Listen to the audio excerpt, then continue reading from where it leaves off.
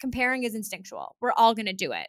But at least try and put your blinders on and be like, okay, you know what? I know what that person did. I'm going to compare for a second, but I'm just going to put the blinders back on and focus on me and my work and doing what I need to do to make it work.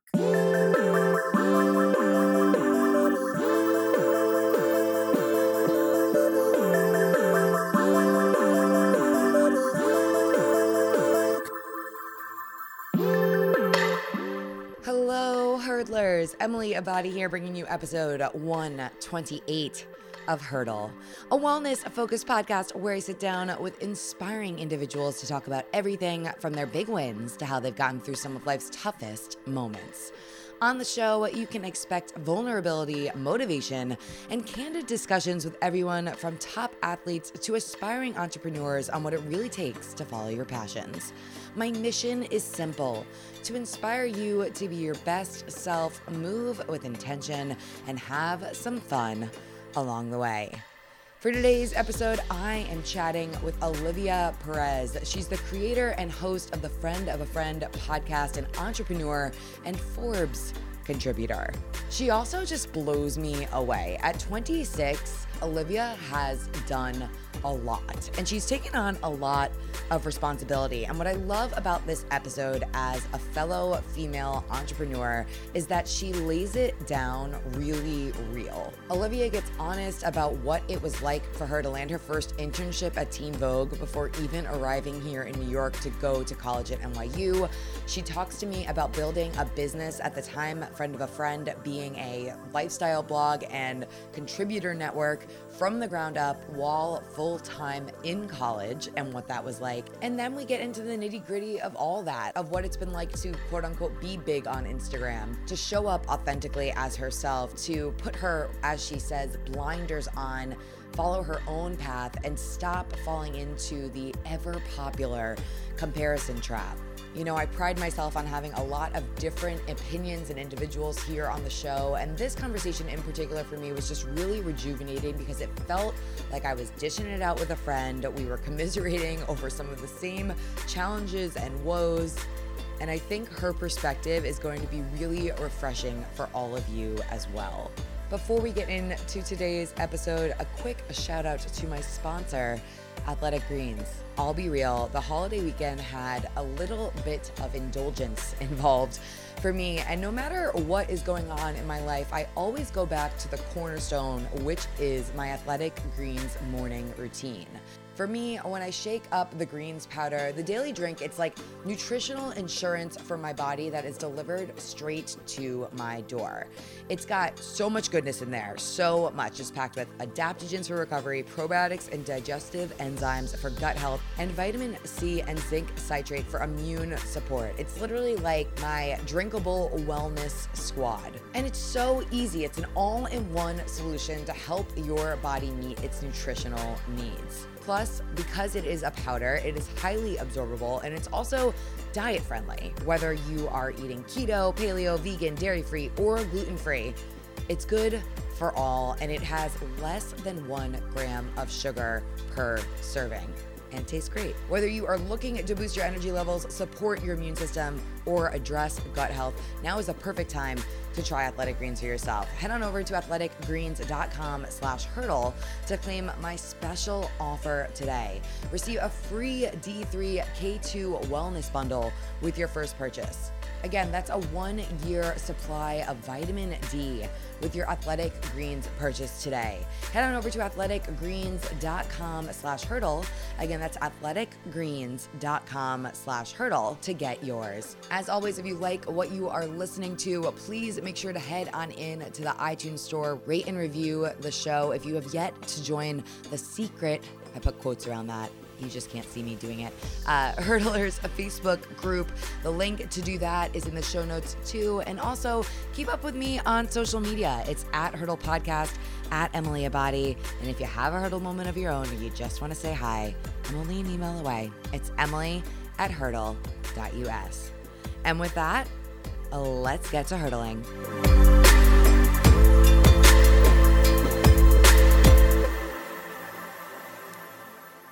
Today, I am sitting down with Olivia Perez. She's an entrepreneur, host of the Friend of a Friend podcast. She's a Forbes contributor, co-founder of System of Service. So many things we'll get into on today's episode. How you doing?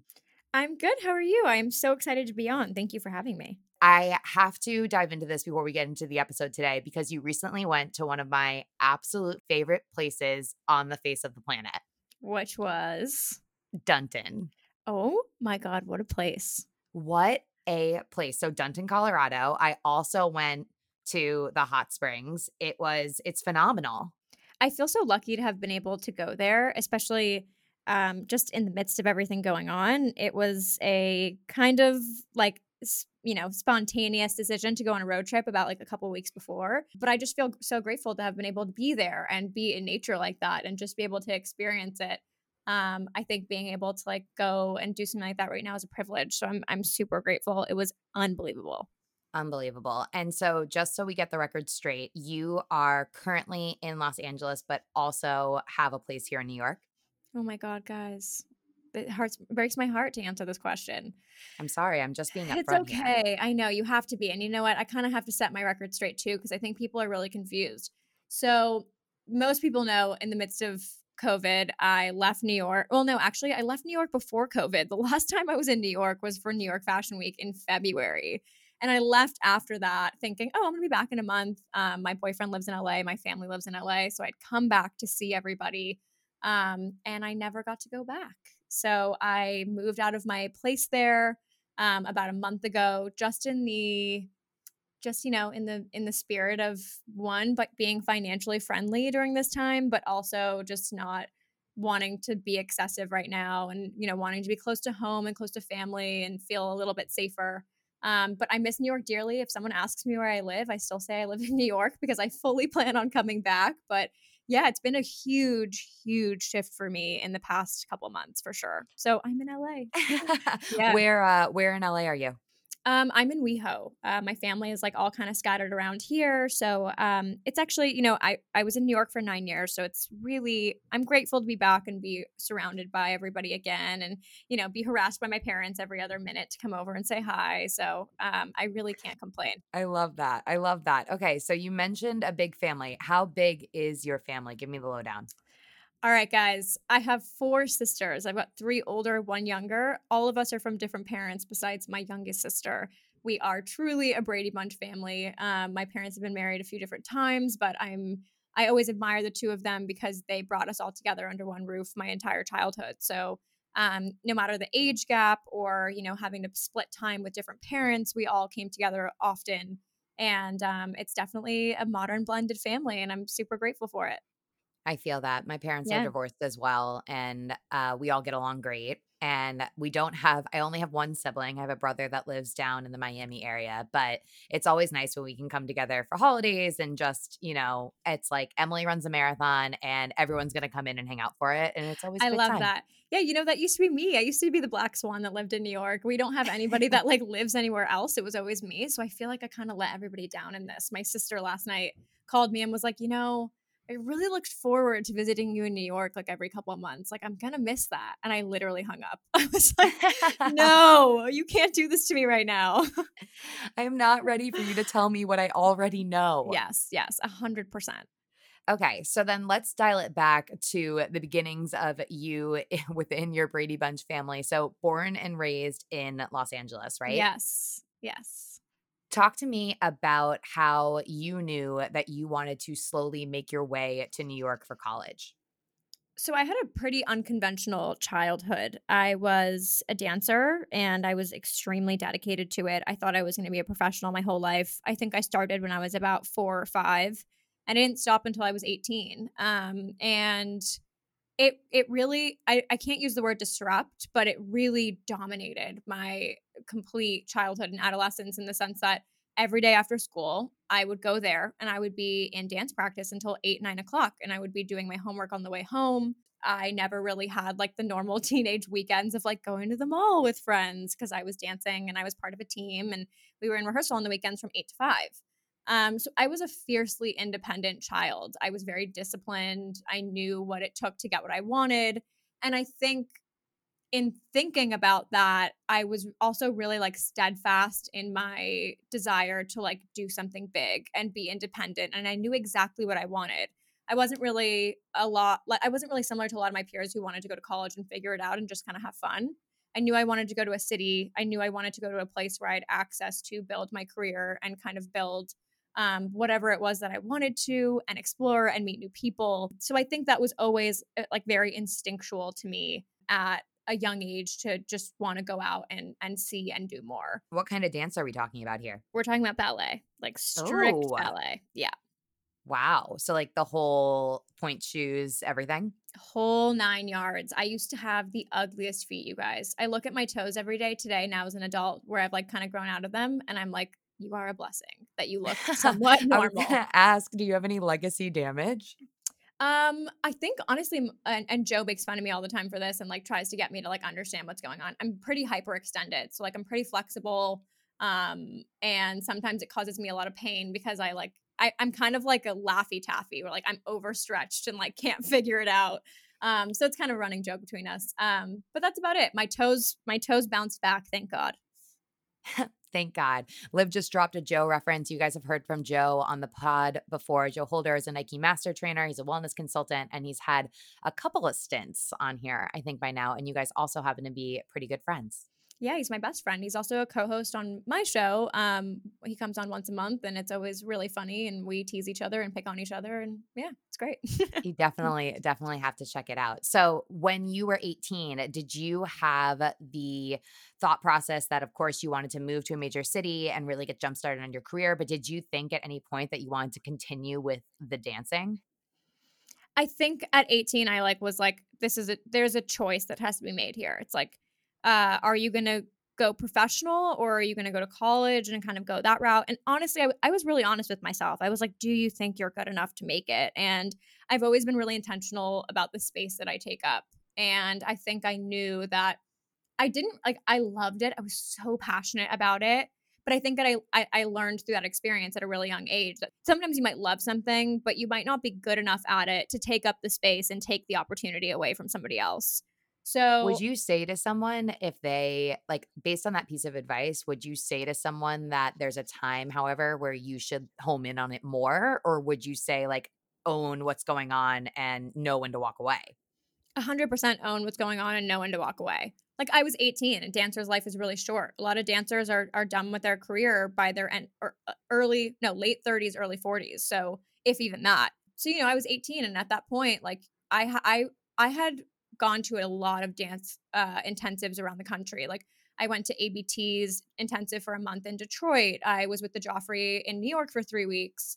I had like really seen what was out there and I knew I loved it, but I wasn't as good as my peers. And so I was just really realistic about my future. I also loved fashion and I loved journalism. I traveled a lot in college and went to different countries around the world for service opportunities. So I was in India and Tanzania working in different orphanages and rebuilding schools. I actually helped rebuild the ninth in New Orleans after the hurricane. So I was really passionate about like journalism from a global perspective and also had like a little bit of like love for fashion just in my early years. So I also like had another route that I was excited about. And in that, like with that knowledge, I just knew that it wasn't enough to take me all the way for dance. And I didn't want to take up the space. So I decided college it was. I got in early to NYU and I never looked back. Got in November and was just ready to go. How was that transition moving from West Coast to East Coast for you? I mean, my goodness, it's so funny like being back here now where like I hate LA and I miss New York with like every fiber of my being. But I remember that first year in New York was really challenging and I wanted nothing but to come back here. I think if you're not from the East Coast and you're not used to the like transportation of it all and the getting around, like, I'd been driving a car and I didn't even walk 3 blocks when I lived in LA. That change in lifestyle hits you hard, especially when you're there on your own and just kind of like the sensory overload of it all and just getting to know it. But I was really fortunate to get an internship a week before I even started school by chance. My first internship was at Teen Vogue. And they got me on the subway right away. They got me running errands up into all the different places I probably would have never learned if they hadn't. And that was a huge help in adjusting and learning a new city because I don't think I would have ever, pushed myself to figure it out if it wasn't for the job. Two things. First of all, do you think that it was something either from one of your parents or just like your influences when you were younger that made you this kind of go and get it kind of human? Or do you think that you were just born with this knack to be super independent? It's so I love that you just asked that question because I ask that a lot on my show where I say like, do you think an entrepreneurial or like an independent spirit is born or you learn it? And I think it's a mix of both. I think it's like kind of the nature nurture discussion. But I think it had a lot to do with dance and being independent. I think I'm a storyteller by nature because of it. I think I was, trained to be on stage by myself and tell a story and captivate an audience and bring them into my world and like be okay with that weight and like carry that responsibility. And as kind of like far fetched that concept is, I think it's something that was like deeply ingrained into my bones at a young age. And I was okay with being on my own. I love that idea of conveying a story and like being okay to take on that responsibility because that's a true responsibility. I mean, if we talk about it in relevance to life now, when you have so many people that are keeping up with you on social media and kind of digging into what's going on in your life, it's like you've taken on this legitimate responsibility to show up day in and day out and like be some sort of a public person. Yeah. And I don't think there's anything that really prepares you for that. I think there are definitely people out there that like it's instinctual to them and they're so good at it. For me, it's something I've had to like learn and train myself to do a little bit more. But I do think that that side of dance definitely helped me out a little bit in terms of just kind of showing up for myself and a lot of other people every day. How do you embrace I'm just pivoting a little bit for a moment. How do you embrace being vulnerable kind of on that large scale when it comes to the social following? I mean, for me, I kind of think about like the pros outweighing the cons often and the service that I'm offering or what I'm bringing to the table and making sure that everything that I'm bringing to the table really truly does have a purpose. But I'm curious to kind of hear from you about where you fall in that spectrum of showing up and being comfortable showing up. Yeah, it's a great question because it's such a weird concept. You know what I mean? Like, let alone being vulnerable with like your family or your friends or your partner is a scary thing. Like, imagine doing it to thousands of people you've never met before. And Yeah. I actually think that everything we've gone through in the past 6 months has given me a new definition of like permission to feel that way. I think and to like be a little bit more open. And I think it's because we were collectively going through something and still are. And I have to be honest, like it's something that I'm still working on a lot in terms of just sharing my own story and my own experiences. And I think that's honestly why I started the podcast because it feels a little bit more unfiltered to me. I'm not really someone that like can wrap my brain around like telling a story in an Instagram caption. So I think the podcast has been a really good outlet for me. And I'm sure for you too, like to just be able to like talk our feelings out and talk with other people and like share the space. Yeah, for sure. Yeah, I think for anybody that's like on social, and we can all relate to the idea that like being vulnerable on there is a challenge. But I will also say that like if you cultivate a community of amazing people in your Instagram and social community, like you will be rewarded for it in the sense that like I think you'd be surprised at how many people will come back to you and be like, wow, I feel that way too. And isn't that like the best part of being on social media in any and every way? It's like when people come back to you and say, like, wow, what you just did makes me feel validated. Like, I feel seen by that. Like, I thought I was alone in that. And I think that's the reward that you get when you open up to people. Yeah, definitely. In reference to what you were saying about like everyone's going through the same thing right now, we're seeing inside of everyone's homes, whether you're Oprah and Gail King is in like your guest house, or it's like me sitting in my fourth floor walk up in the Upper East Side. And it's like certainly bringing a more humanizing side to what we may have concepted things to be for certain individuals at one point or another. I also think a point to make about what you mentioned was that when you're cultivating a community and you're consciously thinking about the content that you're putting into the world, you're also like really being smart and inclusive about the people that are on the other side of the swipe, so to speak, right? Like we Yes. have the opportunity to teach people how to treat us, even if they don't know us, and how to frame those conversations so that the ones that are happening in your community bubble, so to speak, are ones that you want to take part of. 100%. Yeah.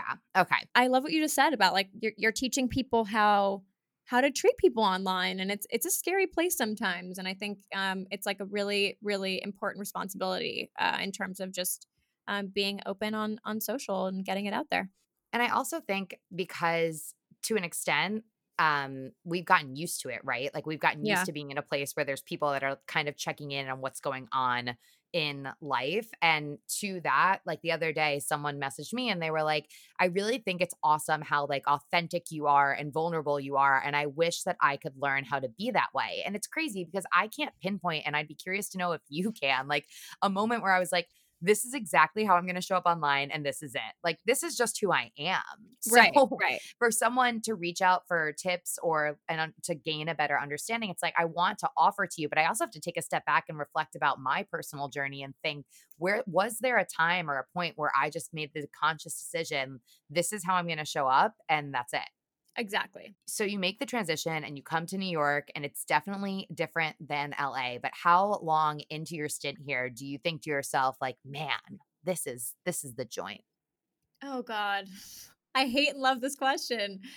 Feel like I had so many different waves of New York. I think my college years were obviously amazing, but also challenging. Like going to college in Manhattan is the craziest experience of all time. You're automatically thrown into adulthood and you're really just taking classes at night. And that's the way I treated it. You know, I was working, I had internships my entire college career, and I would hit class every night around 6, 7 o'clock. And it was a really crazy experience. I think I really started to hit my stride once I launched Friend of a Friend in 2015, which at the time was a blog. We were like really in the peak of like the blog personality blogger era. And I wanted to kind of like flip it on its head a little bit. I call it a blog because I feel like it's just kind of like the easiest thing to describe it at this point. But really, it was like a contributor network. Like I wasn't really writing firsthand. I had friends in college that were coming on and writing about like new restaurants or new travel destinations they had tried. And it really was just like a place where college students could find something different in our community. But I think after that was when I really started to plant my feet in the ground a little bit more in New York.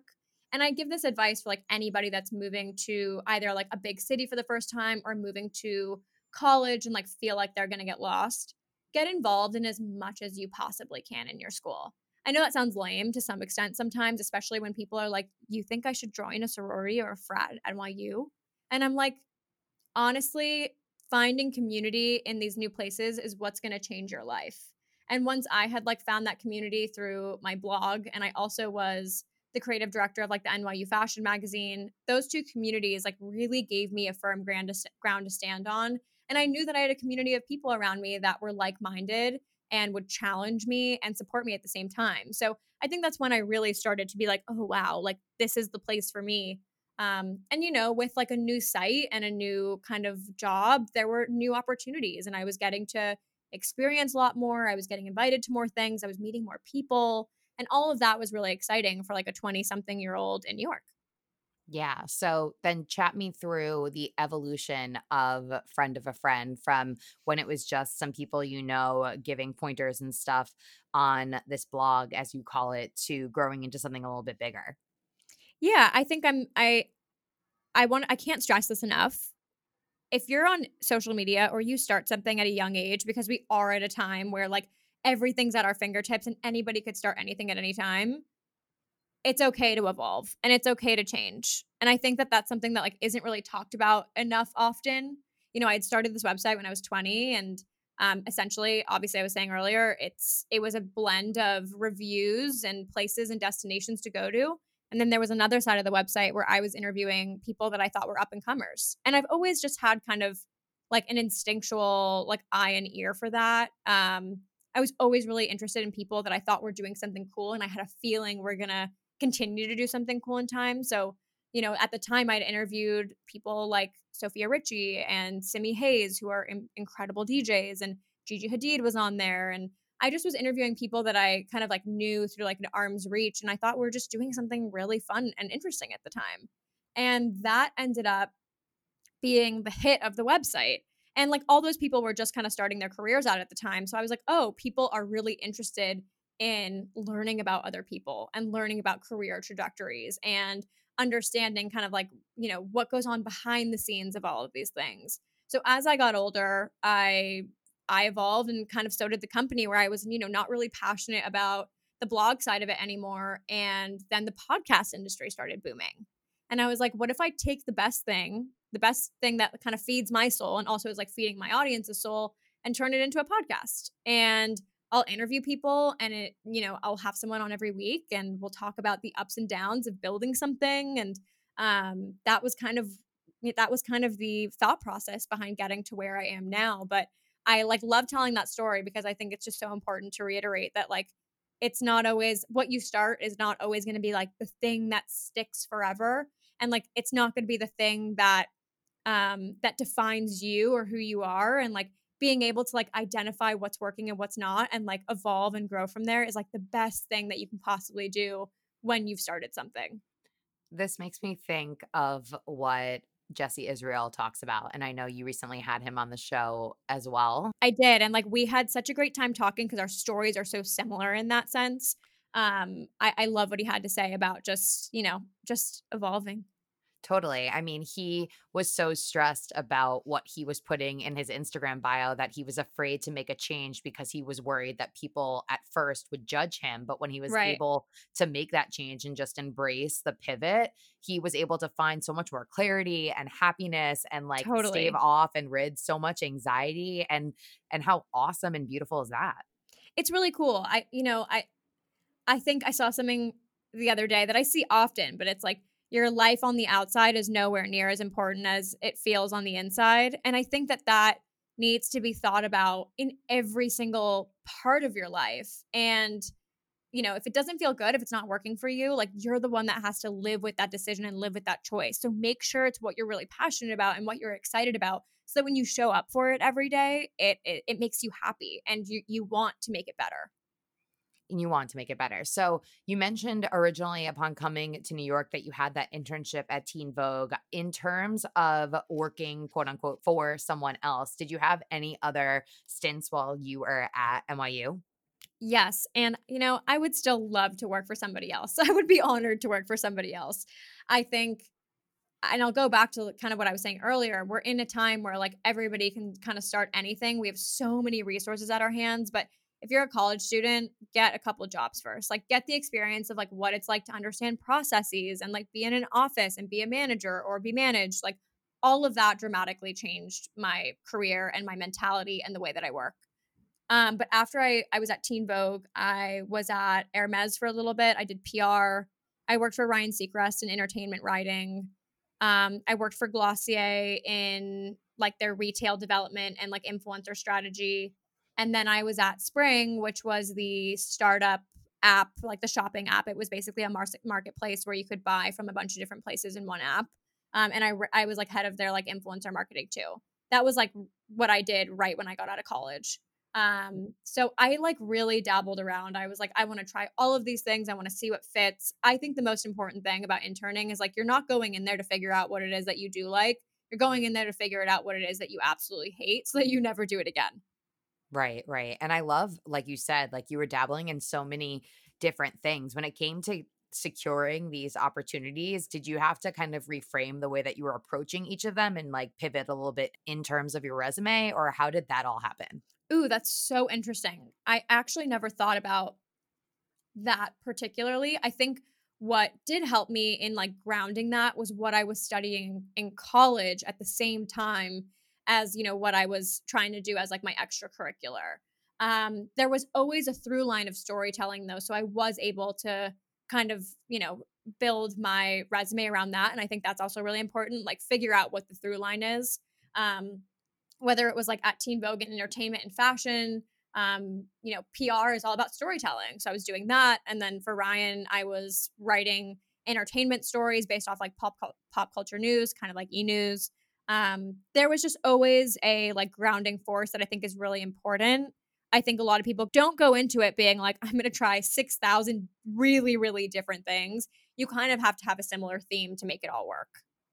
Right. You mentioned getting that Teen Vogue internship before even showing up. And I reflect on my different internships that I had because I majored in journalism at UConn. And it was like when I got my first internship, it was really all about persistence. It's not that I wasn't qualified, but like how many people are qualified that are reaching out to all the people that you're also reaching out to? And in that effort, what are you going to do to make yourself stand out? I think I was just persistent. And in that persistence, I kept reiterating what all of my best attributes were and why they just couldn't go on without me. Yeah, I think two things. One, the Teen Vogue internship, I will say I totally got lucky. I had a friend whose friend was heading up entertainment there, and she was desperate for an intern. And she asked me on the spot. I was having a conversation with her about what I wanted to do and what my goals were. And she was like, my friend actually just told me she's looking for an internship. Do you want me to pass your resume? And before even asking what department it was in, what it would be for, I said yes immediately. I said, I will go to the office tomorrow and take an interview. I think just that persistence, you're right, but also just that like conviction in myself and knowing that like no matter what it was, getting my foot in the door there would be imperative to my career. I always wanted to work in the fashion closet at Teen Vogue. That was a dream of mine. And honestly, something that when I got into school there, I was like, your goal is to, as a senior, work in the fashion closet at Teen Vogue and then be able to get a full-time job there. Like that was my manifestation. And so when I got the opportunity, I was like, just take whatever it is, show them how good you are, work your ass off, do everything they say. And I bet you after your first term, you could ask to move to the closet and fingers crossed you'd get it. And that's exactly what happened. So I was working my dream job my second semester as a freshman in college. And that was just because I took whatever came my way. And I'm so grateful to Teen Vogue because they took a chance on me. But you're not always going to have the internship of your dreams. You have to do a couple of them to get to where you want to be. I also think, a valuable sentiment in that is just the willingness to go after what it is that you want and be okay with the possibility of being told no. Yes. Some people are just scared to be told no, and so they don't go for it at all, Totally. Totally. Okay, so we're at NYU and we're an entrepreneur already, and we haven't even graduated yet. We're doing so many things. Yes. What was I thinking? Were you overwhelmed? I think I was so excited about all of it that I didn't ever really feel the chance to be overwhelmed. I really like looking back on it, like, yes, it was crazy, but I was just so grateful to be doing it and so excited about all the opportunities that were being thrown my way that I just don't think I ever was like fully like, oh my God, this is too much. I'm not going to lie, like I was very strategic with my college courses. Like I took a ton in the beginning. I did summer school so that my last year and a half, I was basically part-time in school because I was able to do that and then also work on my company at the same time and work and go and like take every opportunity that was thrown at me. So, I was really diligent. I was kind of a nerd, like not looking back and talking about it now. Like I just was really, really excited about being there and I wanted to just take advantage of it.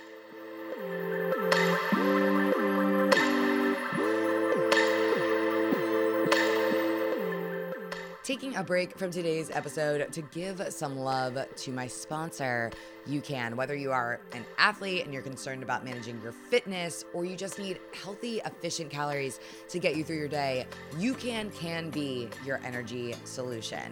Now, let me tell you about UCAN. Basically, in the mix, literally, they have a patented ingredient called superstarch. And superstarch has this ability to provide a steady release of energy without spiking blood sugar levels. So think about this. If you're on a long run, you're feeling a little zonked, take a UCAN energy product and it can help you last longer in your training and also, ideal here, keep hunger in check without compromising your health. I have been personally leaning in to the lemon energy powder and also their salted peanut butter bars on my longest bicycle rides. I just shake it up with ice cold water and it's like a treat. Same with the bars. I feel like it is like the part of my ride that I get to look forward to when I get this reward for all of my hard effort. And I also love that it doesn't have that chalky aftertaste you get with a lot of other products. Especially right now, none of us are really racing. It's the perfect time to try something new, and I cannot recommend UCAN enough. Learn more at ucan.co. That is UCAN.co. And save 20% off your order with the code HURDLE. Again, head on over to ucan.co and save 20% off your order today with the code HURDLE at checkout.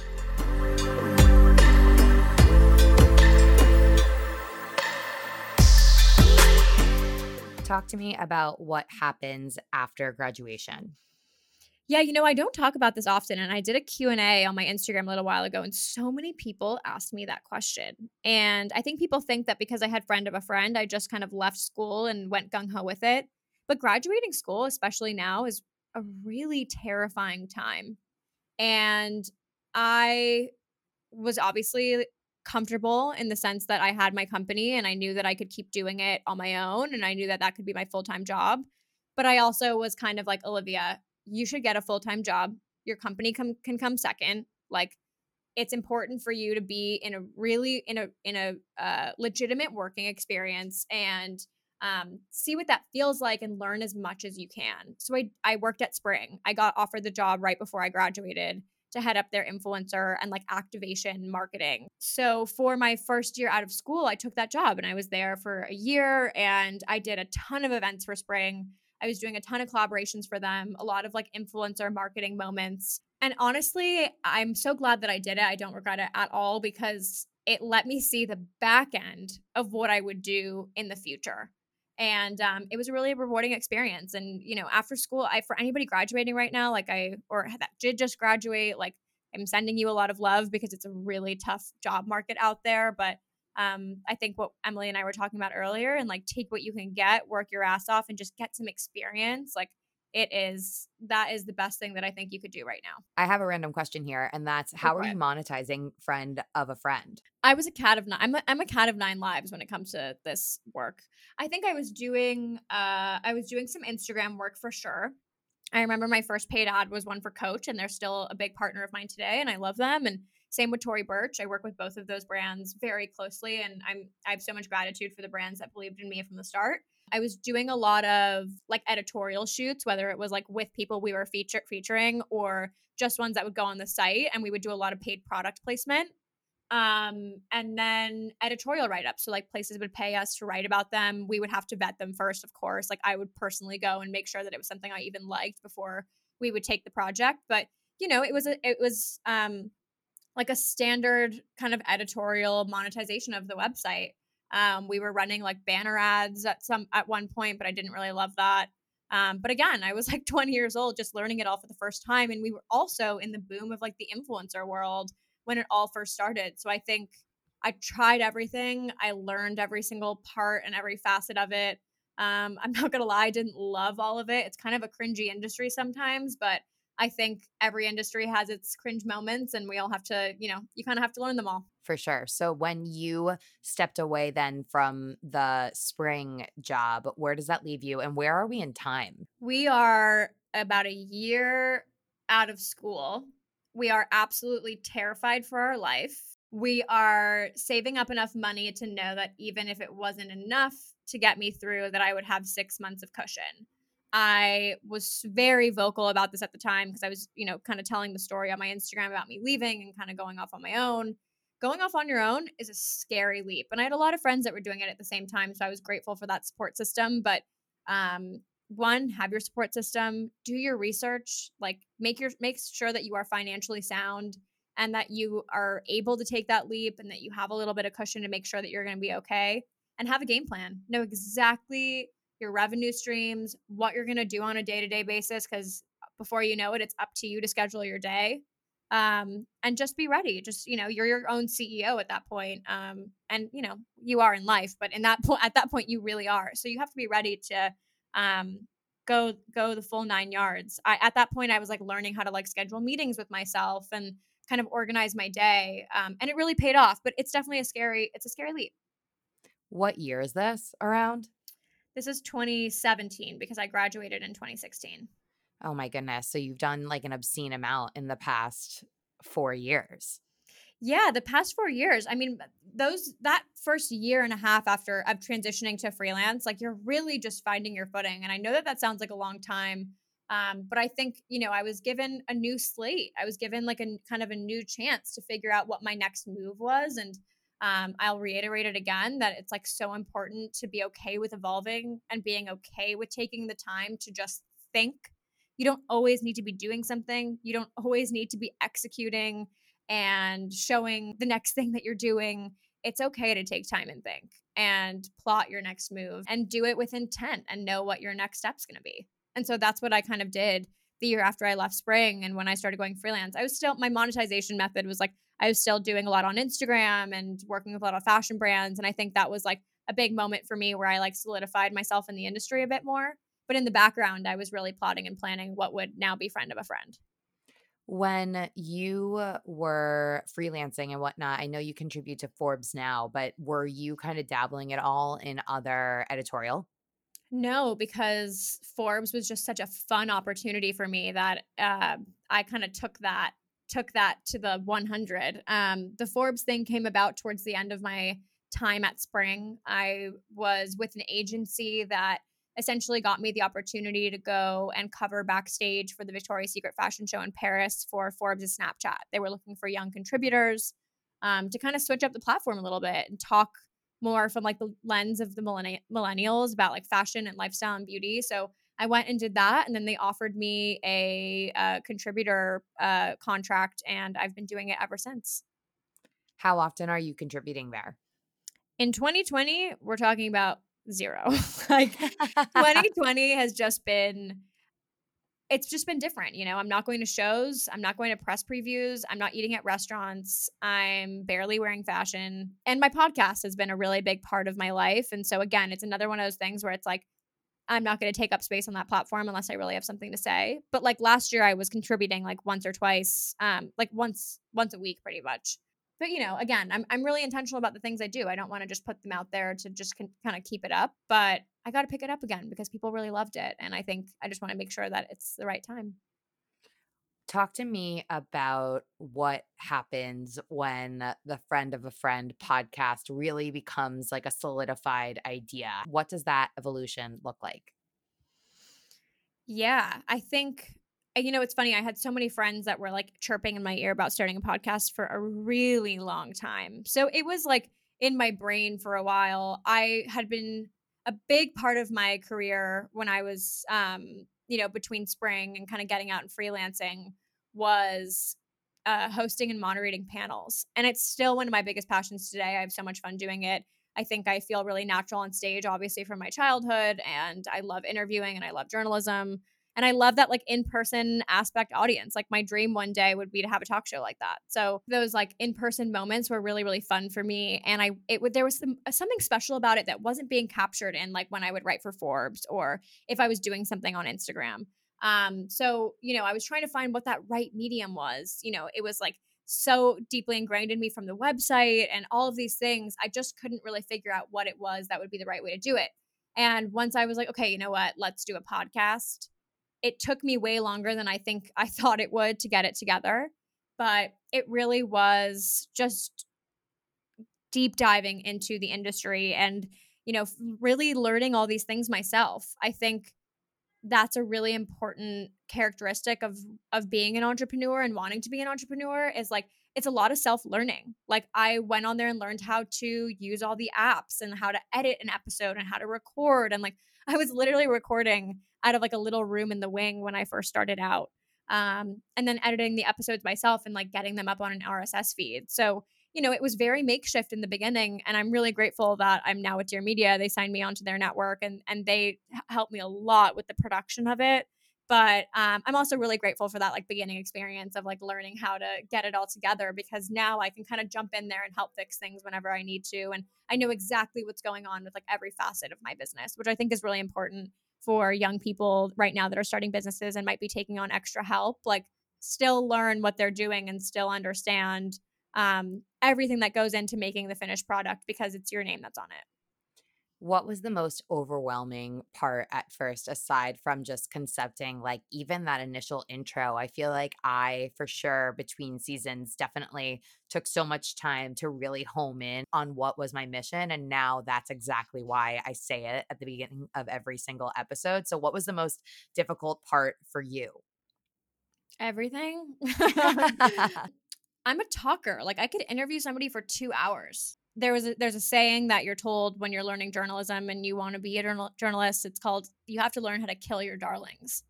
And I know that sounds really scary and horrible, but it's really true when you are a journalist and you want to be storytelling. There are things that you're going to love in an interview and you're going to want to ask and put out there in the world, but they just might not fit in your story.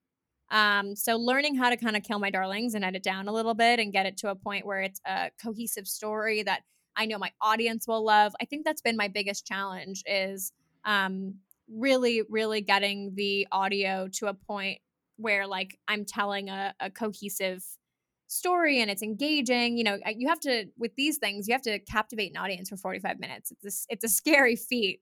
And a lot goes into it mentally, audibly, and you know, and writing wise. So I think that's been my biggest hurdle. Right now, in this moment, obviously you've had to make a lot of pivots this year.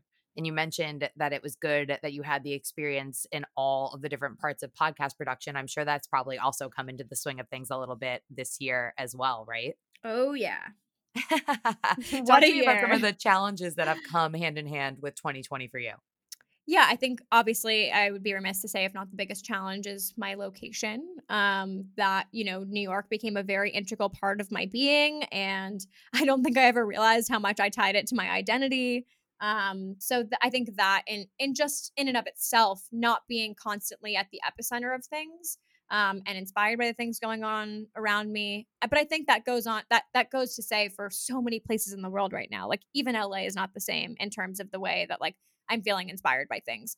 I think that the biggest pivot, obviously, is recording these episodes from home. Like my bread and butter is being able to sit in a room with someone and like exchange energy, and that's where like the gold of the interviews come out.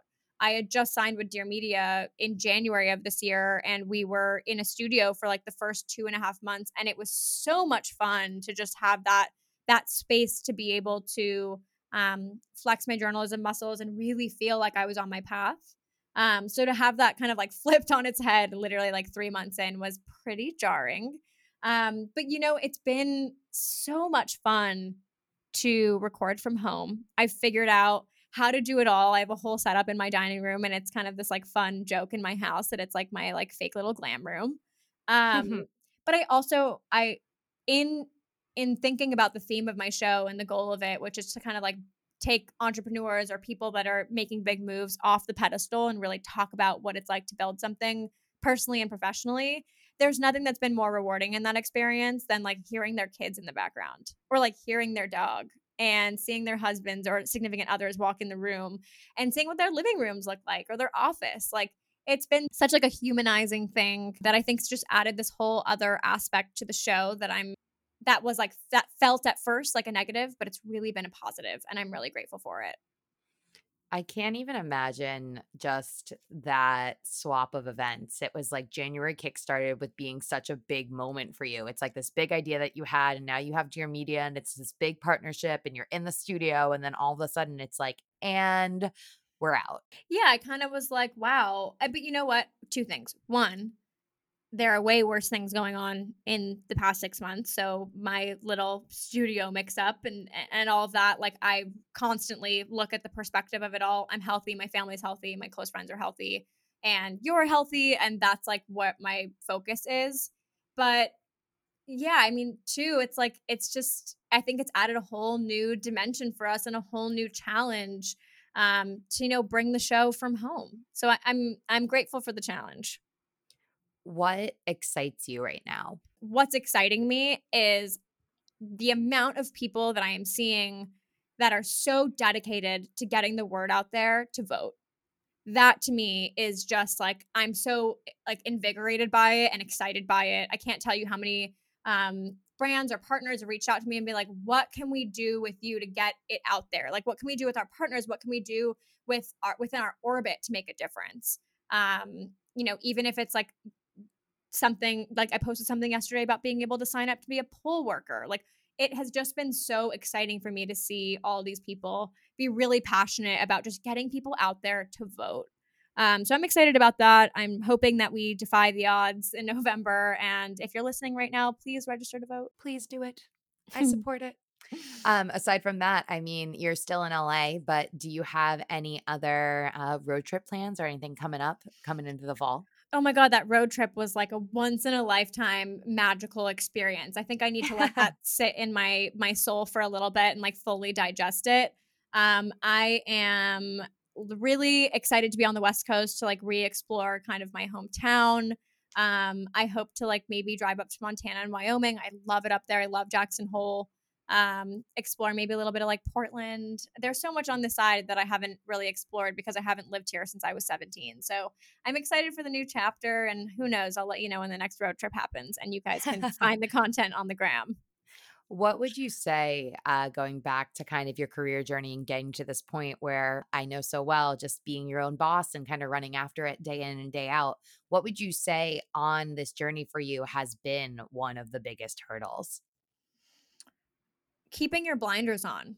It was the best piece of advice I've ever been given, personally and professionally. I think I had to like train myself to just focus on me and myself and my business. And I think that's really hard when you're like a young, actually at any age. Like we are inundated with so much content and information 24/7 that it's so easy to get distracted or feel defeated or feel like you're not doing enough because this person's doing this and compare yourself. And I know that sounds really cheesy. Like we don't want to compare ourselves. And you know what? Comparing is instinctual. We're all going to do it. But at least try and put your blinders on and be like, okay, you know what? I know what that person did. I'm going to compare for a second, but I'm just going to put the blinders back on and focus on me and my work and doing what I need to do to make it work. And I think I've like faced that in so many different challenges, whether it was like, there's a whole period of time where people were like, oh, she's just an influencer. And I'm like, I literally do 1,000 other things, but you know what? If that makes you feel good, go for it. I'm going to put my blinders back on and keep doing my work. Or if it was like, afraid of pivoting and evolving, I think having your blinders on and just thinking about like, and just kind of working from your heart and not what other people are telling you or showing you is so crucial to building something that you really love and that you're excited about. I never talk about this, but I feel like you're totally going to relate to it. So I'm going to throw it into the Let's do into the it. mix right now, because you just said like throwing your blinders on, and then this feedback of like she's only an influencer, and I think that's something that I have been really defensive about when it comes to dating. I never talk about this. Oh, let's do it. Has been has been like that initial perception of whoever might be on the other side of the phone that, I'm getting to know, and their Right. perception might be like, "Oh, she's all over social media. She's doing this thing. She's doing whatever." And it's like exactly for me, it's always exactly what you said. It's like I do so much stuff that if that's going to be your takeaway that I'm a public person, then that's the wrong effing takeaway. Yeah, I think we've been trained as a society to be able to look at a first glance of somebody and come to conclusions on ourselves. I do this all the time. And guys, if you're listening, don't lie to me and tell me you don't do it. If everyone's like, you're going to a meeting with this person or you're going on a date with this person, what's the first thing we all do? Google them, Instagram, like check them out. Like we do all these things that allow us to create a preconceived notion of this person before we even get to meet them. And listen, Googling someone before you meeting them is obviously really important. Like you don't want to get into a situation that could be dangerous. I really believe in checking in all of that, especially if you're going in for a date. Like, I believe that that's important. But like, keep your thoughts aside and let a person show you who they are before you're allowed to pass judgment on them. What would you say in 2020 has been the biggest lesson for you? I would say that it's okay to change your mind. That has been my mantra for the past couple weeks now. In so many ways. One, in changing location. It's okay to change your mind. It's okay to have a new life. It's okay for a new setup. Like it's okay. But two, I think in the fact that in the past 2 months since the murder of George Floyd and everything going on the internet and all the new knowledge that we're being given and learning, and the way that we're kind of changing our mindset. Like, I think a lot of people are kind of getting stuck in their opinions, and it's okay to learn something new, and it's okay to change your mind. I think that's something that I've been applying to kind of every corner of my life. It's okay to change. It's okay to evolve and pivot, and that's a really beautiful thing. When someone goes to your Instagram page, they see that you have 165,000 followers. They see that you're the host of a podcast, you're a Forbes contributor. We haven't even talked of System of Service. I need Oh to my do this before we gosh. get out of here. We Yes, will, go we ahead. will. Don't worry. And they see, like, oh, look how cute you are with this bicycle. It's so good. She's Anyway, they literally go, talking about an Instagram post that I put up 5 minutes before this interview. So I she's just, on my Instagram right now. I'm looking right now. So they see all this great content. When you look in the mirror, what is it that you see? Oh my God, like a 5-year-old child. No, I'm kidding.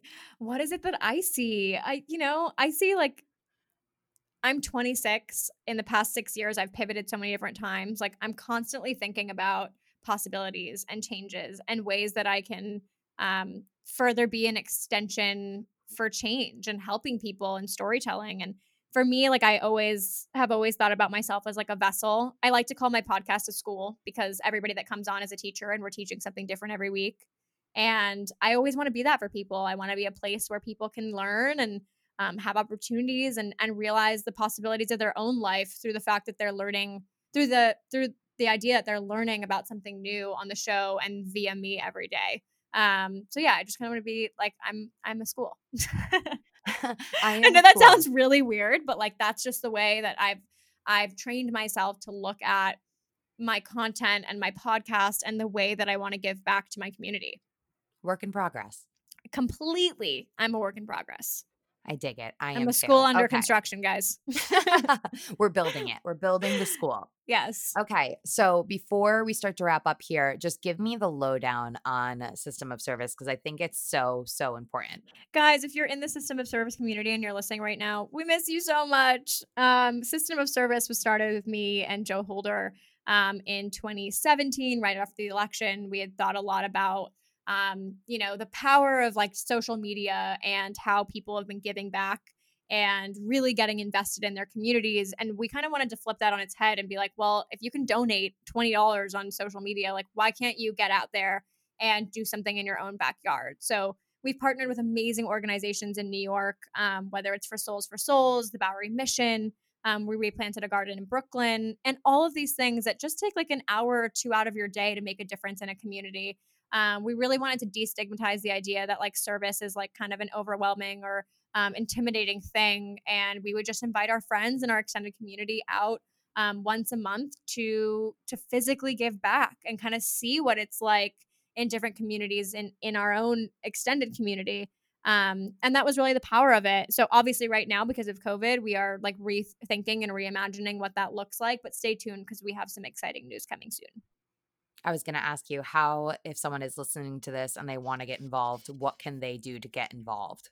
Well, you can follow Joe and I. Joe is at Ocho System, and I'm at Liv Perez with 2 V's. And you can follow us on Instagram. It's at System of Service. Anytime we have an event or an update, all the information is there. Perfect. Okay. The final question. You have an opportunity right now, Liv, to offer yourself a piece of advice when you are, let's say, fresh out of college and scared and unsure about what's exactly going to be the quote unquote right path. You have an opportunity to offer yourself a piece of advice during that hurdle moment right now. What do you tell yourself? You don't have to answer the question right now. Like, I think I felt really rushed when I got out of school, and I felt like I needed a game plan, and I felt like people were labeling me and putting me in a box. And I felt really rushed to, get to that point where I'm like, oh, I know what my job is. Oh, like I'm excited about my path. And like we talked about this earlier, it's okay to take your time to figure it out. And I think that's something that a lot of people go through when they get out of school. It's a very indecisive time, and it's a time of a lot of unknowns, and it's okay. Embrace that. Like embrace the time of the unknown. Embrace the time of silence. Like after that time is when all the best things come. But when you rush through it because you're like afraid of the pressure, you're not going to really get to the heart of what it is that you want to accomplish. If someone has never listened to Friend of a Friend before and they want to tune in after falling in love with you on this Oh, podcast, thank where you. should they start? Well, we're on all the platforms, so Spotify, Apple, etc. It's linked in the bio of my Instagram. We did an episode in January with Maggie Rogers. She is an all-time favorite person of mine. I love her dearly. We went to NYU together, and just hearing her story through her lens was a really beautiful experience. And then I would jump into any of the Joe episodes. He's my best friend, and so you get to learn a little bit about us from a really unfiltered lens. He's also a brilliant genius, so you're definitely going to learn something new about the body in that. Yeah, I'd say those two. Those two are pretty good ones to jump in. Oh, also, we're going to keep it really in the family, but Kirsty Godso is on the show, and she's also a good friend of mine, and she's also one of Joe's best friends. But she had a great episode too. I think the episodes that shine for me are the ones when I get to bring my friends on and really let them shine. So I'm going to plug all of them right now. I dig it. So many mutual hurdlers in the I house know. here. I love it. I love it. I love it. That's why I love the podcast industry. It's like a big archive for all of us to look back on in like 10 years from now. I love that. Okay. Well, thank you so much for today. This was Oh so my fun. God. This was so awesome. I love your show. I'm so grateful to be on here. Thank you for having me and for all the work that you do for everybody who's going through a hurdle. Please take a moment and leave a quick review by clicking the link with the description to this episode. We all face multiple hurdles in life. I want to hear about yours. Reach out to me at emily@hurdle.us. Connect with the podcast on Instagram and Twitter at Hurdle Podcast. Olivia, how do they keep up with you? Give me the details. You can follow me on Instagram at Liv Perez with 2 V's in there. And then all of our episodes are also housed on friendofafriend.us. So you can follow us there too. You're a .us too. Yeah, .coms are overrated and expensive. Oh, so expensive, so overrated. Like, just so overrated. You guys can just type US. It's us, It's us. It's you and me. Thank you so much for your time. I'm so grateful for you. I am at Emily Abadi at Hurdle Podcast. Another hurdle conquered. Catch you guys next time.